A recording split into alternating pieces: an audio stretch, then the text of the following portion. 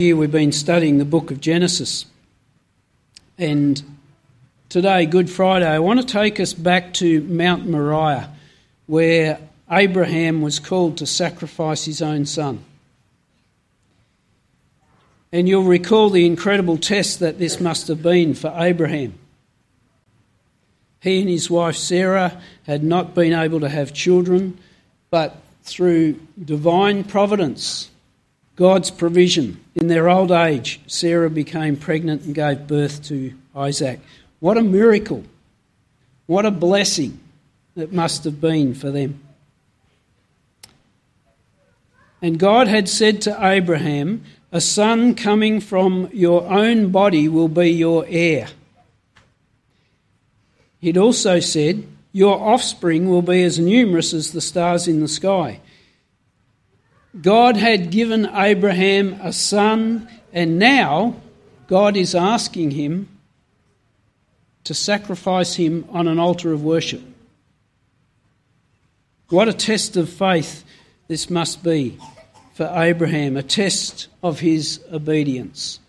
We're going to share in that reading now from Genesis chapter 22.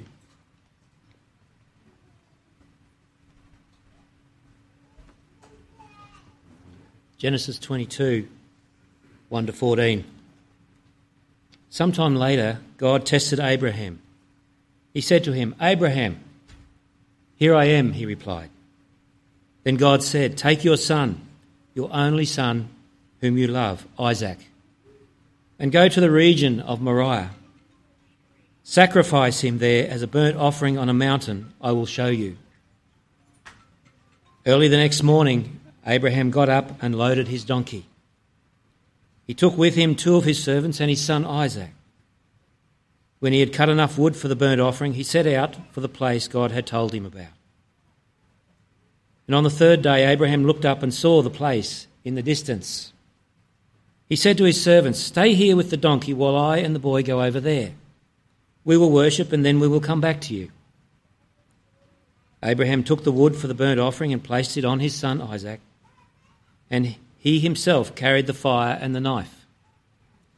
As the 2 of them went on together, Isaac spoke up and said to his father, "Father." "Yes, my son," Abraham replied. "The fire and wood are here," Isaac said, "but where is the lamb for the burnt offering?" Abraham answered, "God himself will provide the lamb for the burnt offering, my son." And the 2 of them went on together. And when they reached the place God had told him about, Abraham built an altar there and arranged the wood on it. He bound his son Isaac and laid him on the altar on top of the wood. Then he reached out his hand and took the knife to slay his son. But the angel of the Lord called out to him from heaven, "Abraham, Abraham." "Here I am," he replied. "Do not lay a hand on the boy," he said. "Do not do anything to him. Now I know that you fear God, because you have not withheld from me your son, your only son." Abraham looked up, and there in a thicket he saw a ram caught by its horns. He went over and took the ram and sacrificed it as a burnt offering instead of his son. So Abraham called the place, "The Lord will provide." And to this day it is said, "On the mountain of the Lord it will be provided."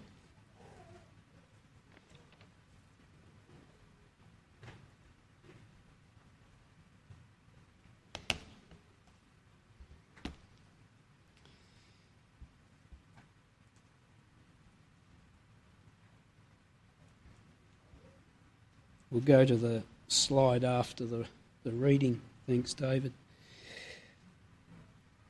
And so there can be no uncertainty, no confusion over what God was asking of Abraham. Verse 2, chapter 22, God said, "Take your son, your only son, whom you love, Isaac, and go to the region of Moriah. Sacrifice him there as a burnt offering on a mountain I will show you. Take your son, Isaac, and sacrifice him as a burnt offering." There's no mistaking what God is asking of Abraham. Abraham cannot twist this and say, take your son, your only son, Ishmael. No, it has to be Isaac. What a shock to the system. Sacrifice my only son? You've got to be kidding. This went against everything within human reason, against the promises that God had previously made to Abraham. Nothing about this request would have made any sense to Abraham whatsoever. The tension, the confusion, the trauma of mind must have been intense. And Abraham has to carry the weight of this request on his own. He can't go to Sarah and share this with his wife. She would become distraught. She would try desperately to convince him otherwise. There's no way of knowing that you're leaving this house, this tent. What a burden to carry. Consider too the burden that Jesus was called to carry. He had shared with his disciples on numerous occasions that he would be killed, and they really didn't understand, and they offered him no support. In fact, they desert him. There's nobody there to support Jesus. As we see him in the Garden of Gethsemane, we see how heavy the burden was for him. But we also see who he goes to, who he calls out to. He goes to his Father. And Luke records that an angel from heaven appears to him and strengthens him. Then, having been strengthened, the next verse that Luke writes says this, having been strengthened, being in anguish, he prays even more earnestly, and his sweat became like great drops of blood falling to the ground. Such was the burden that Jesus was carrying. He had been strengthened, and yet he is in great anguish. And such was the burden that God would carry. God had said to Abraham, take your son, your only son, whom you love. God could apply these words to himself. It's following Jesus' baptism and the Spirit of God descends upon him like a dove that we read these words. A voice from heaven said, this is my son, whom I love. With him I am well pleased. My son, my beloved son. Jesus, God's one and only Son, who he would later ask to walk to his death. And the Father is carrying this burden too. I cannot step in and take my son's place. As a parent, I cannot step in. And so Abraham sets out on this journey from Beersheba to Mount Moriah. It's a 3-day journey. And with such a troubled mind, I doubt that Abraham said much at all during those 3 days. Deep furrows filled his brow. Did Isaac perceive that Dad was unusually quiet? There are times when the Lord has asked us to do something and we're looking for a reassurance, but God may be quiet. This may be part of the test. Are you going to follow through obediently regardless? Verse 4. On the 3rd day, Abraham looked up and he saw the place in the distance. He said to his servants, stay here with the donkey while I and the boy go over there. We will worship and then we will come back to you. When Abraham says, we will come back to you, was this just wishful thinking? Was he trying to convince himself that somehow everything's going to be okay? Was he trying to assure his servants and Isaac that there's nothing out of the ordinary here, it's all cool, it's all okay? Or was he hoping for a resurrection? We read these words in Hebrews 11. By faith, Abraham, when God tested him, offered Isaac as a sacrifice. He who had embraced the promises was about to sacrifice his one and only son, even though God had said to him, "It is through Isaac that your offspring will be reckoned." Abraham reasoned that God could even raise the dead. And in a manner of speaking, he did receive Isaac back from death. Abraham believed in a God of the impossible, a God who could do the impossible, a God who had already done the impossible. God had called him out of his homeland. He'd called him to leave his family ties and promised him that his descendants would possess a vast stretch of land. God had done the impossible by granting him a son, Isaac, when he's 100 years old and Sarah's 99. God had already proved himself, and if God had asked him to do something that was against all human reasoning, even appeared to oppose God's promises to him in the past, his faith in God was such that he was going to follow through and trust that God would somehow or other again do the impossible. To this point, there's never been a resurrection. But Abraham's believing for one, believing in God, trusting God. Do you believe in a God of the impossible? Last week, Faye challenged us with that thought to bring our prayers that we think are impossible and bring them to God. I encourage you this morning to keep doing that. Keep believing in a God of the impossible. Bring your prayers that you think are impossible, bring them to God.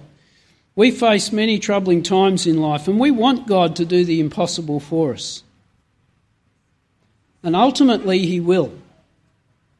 Ultimately, he will, because it's impossible for us to bridge the gap to a holy God. It's impossible for us to, in our sinful state, enter the glories of God's presence for eternity. And as Jesus was facing the cross, facing certain death, he's also trusting in his Father to raise him from the dead. God would find a way.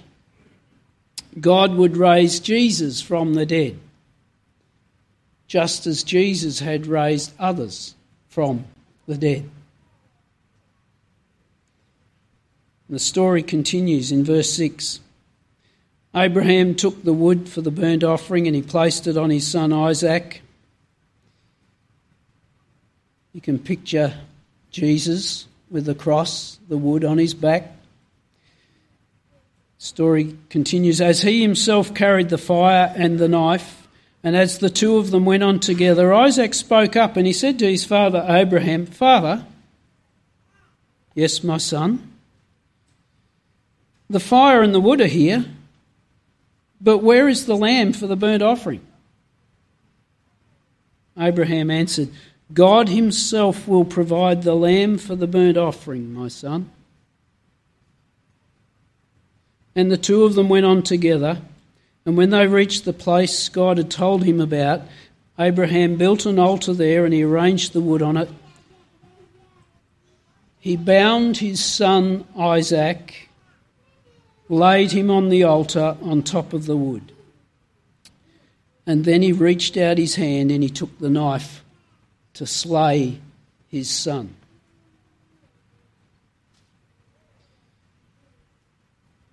Mount Moriah is otherwise known as the Temple Mount in Jerusalem. And the mosque, the Dome of the Rock, is built over that very rock that is thought to be this place where this event took place. And so in this same city, centuries later, now the city of Jerusalem, on a hill called Golgotha, God watches as his Son, his one and only Son, the Son whom he loves, is sacrificed. And it's as if God reached out his hand and took the knife to slay his Son. But there is no substitute. There was no ram caught in a thicket. There was no angel to call out and say, do not lay a hand on him, do not slay him. The Son of God was led like a lamb to the slaughter. He was oppressed and afflicted, yet he did not open his mouth. He did not fight to save himself. He was pierced for our transgressions, crushed for our iniquities.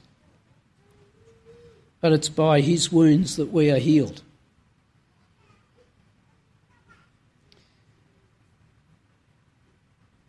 Now, following the salvation of his son, Isaac, the provision of a ram to sacrifice to God, Abraham called that place, the Lord will provide. Verse 14, and to this day it is said, on the mountain of the Lord it will be provided. On the mountain of the Lord it will be provided. And as we go back to verse 8, we read those they're actually prophetic words of Abraham as he said to his son, God himself will provide the lamb for the burnt offering, my son. And God did. These are words that point to Jesus Christ. As we praise God for the crossing of Christ, we see that God did indeed provide the lamb, his son.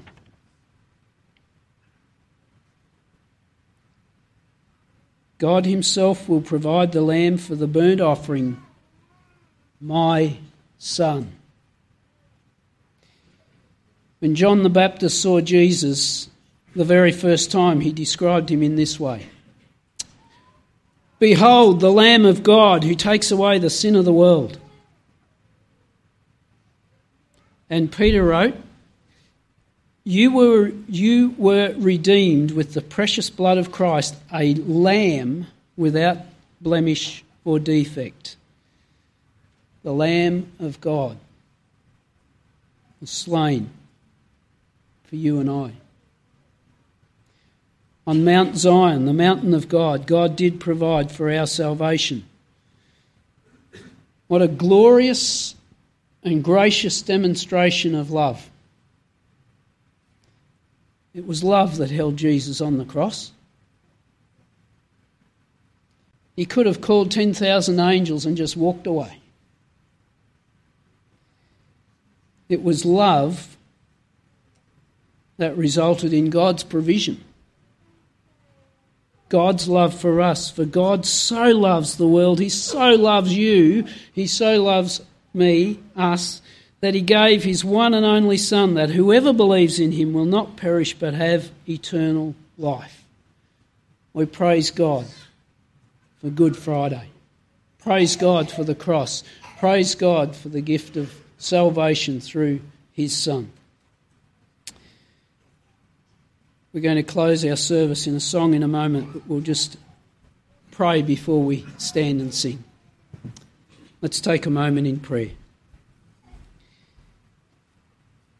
Our gracious and loving Heavenly Father, we thank you for Jesus. We do believe that he died on the cross to save us from our sin. And so as we confess our sin before you, we ask for your forgiveness. And we gratefully, gracefully, again receive the gift of salvation. And we pray that you would help us to walk with you. We thank you for the assurance that you walk with us and you will never leave us nor forsake us.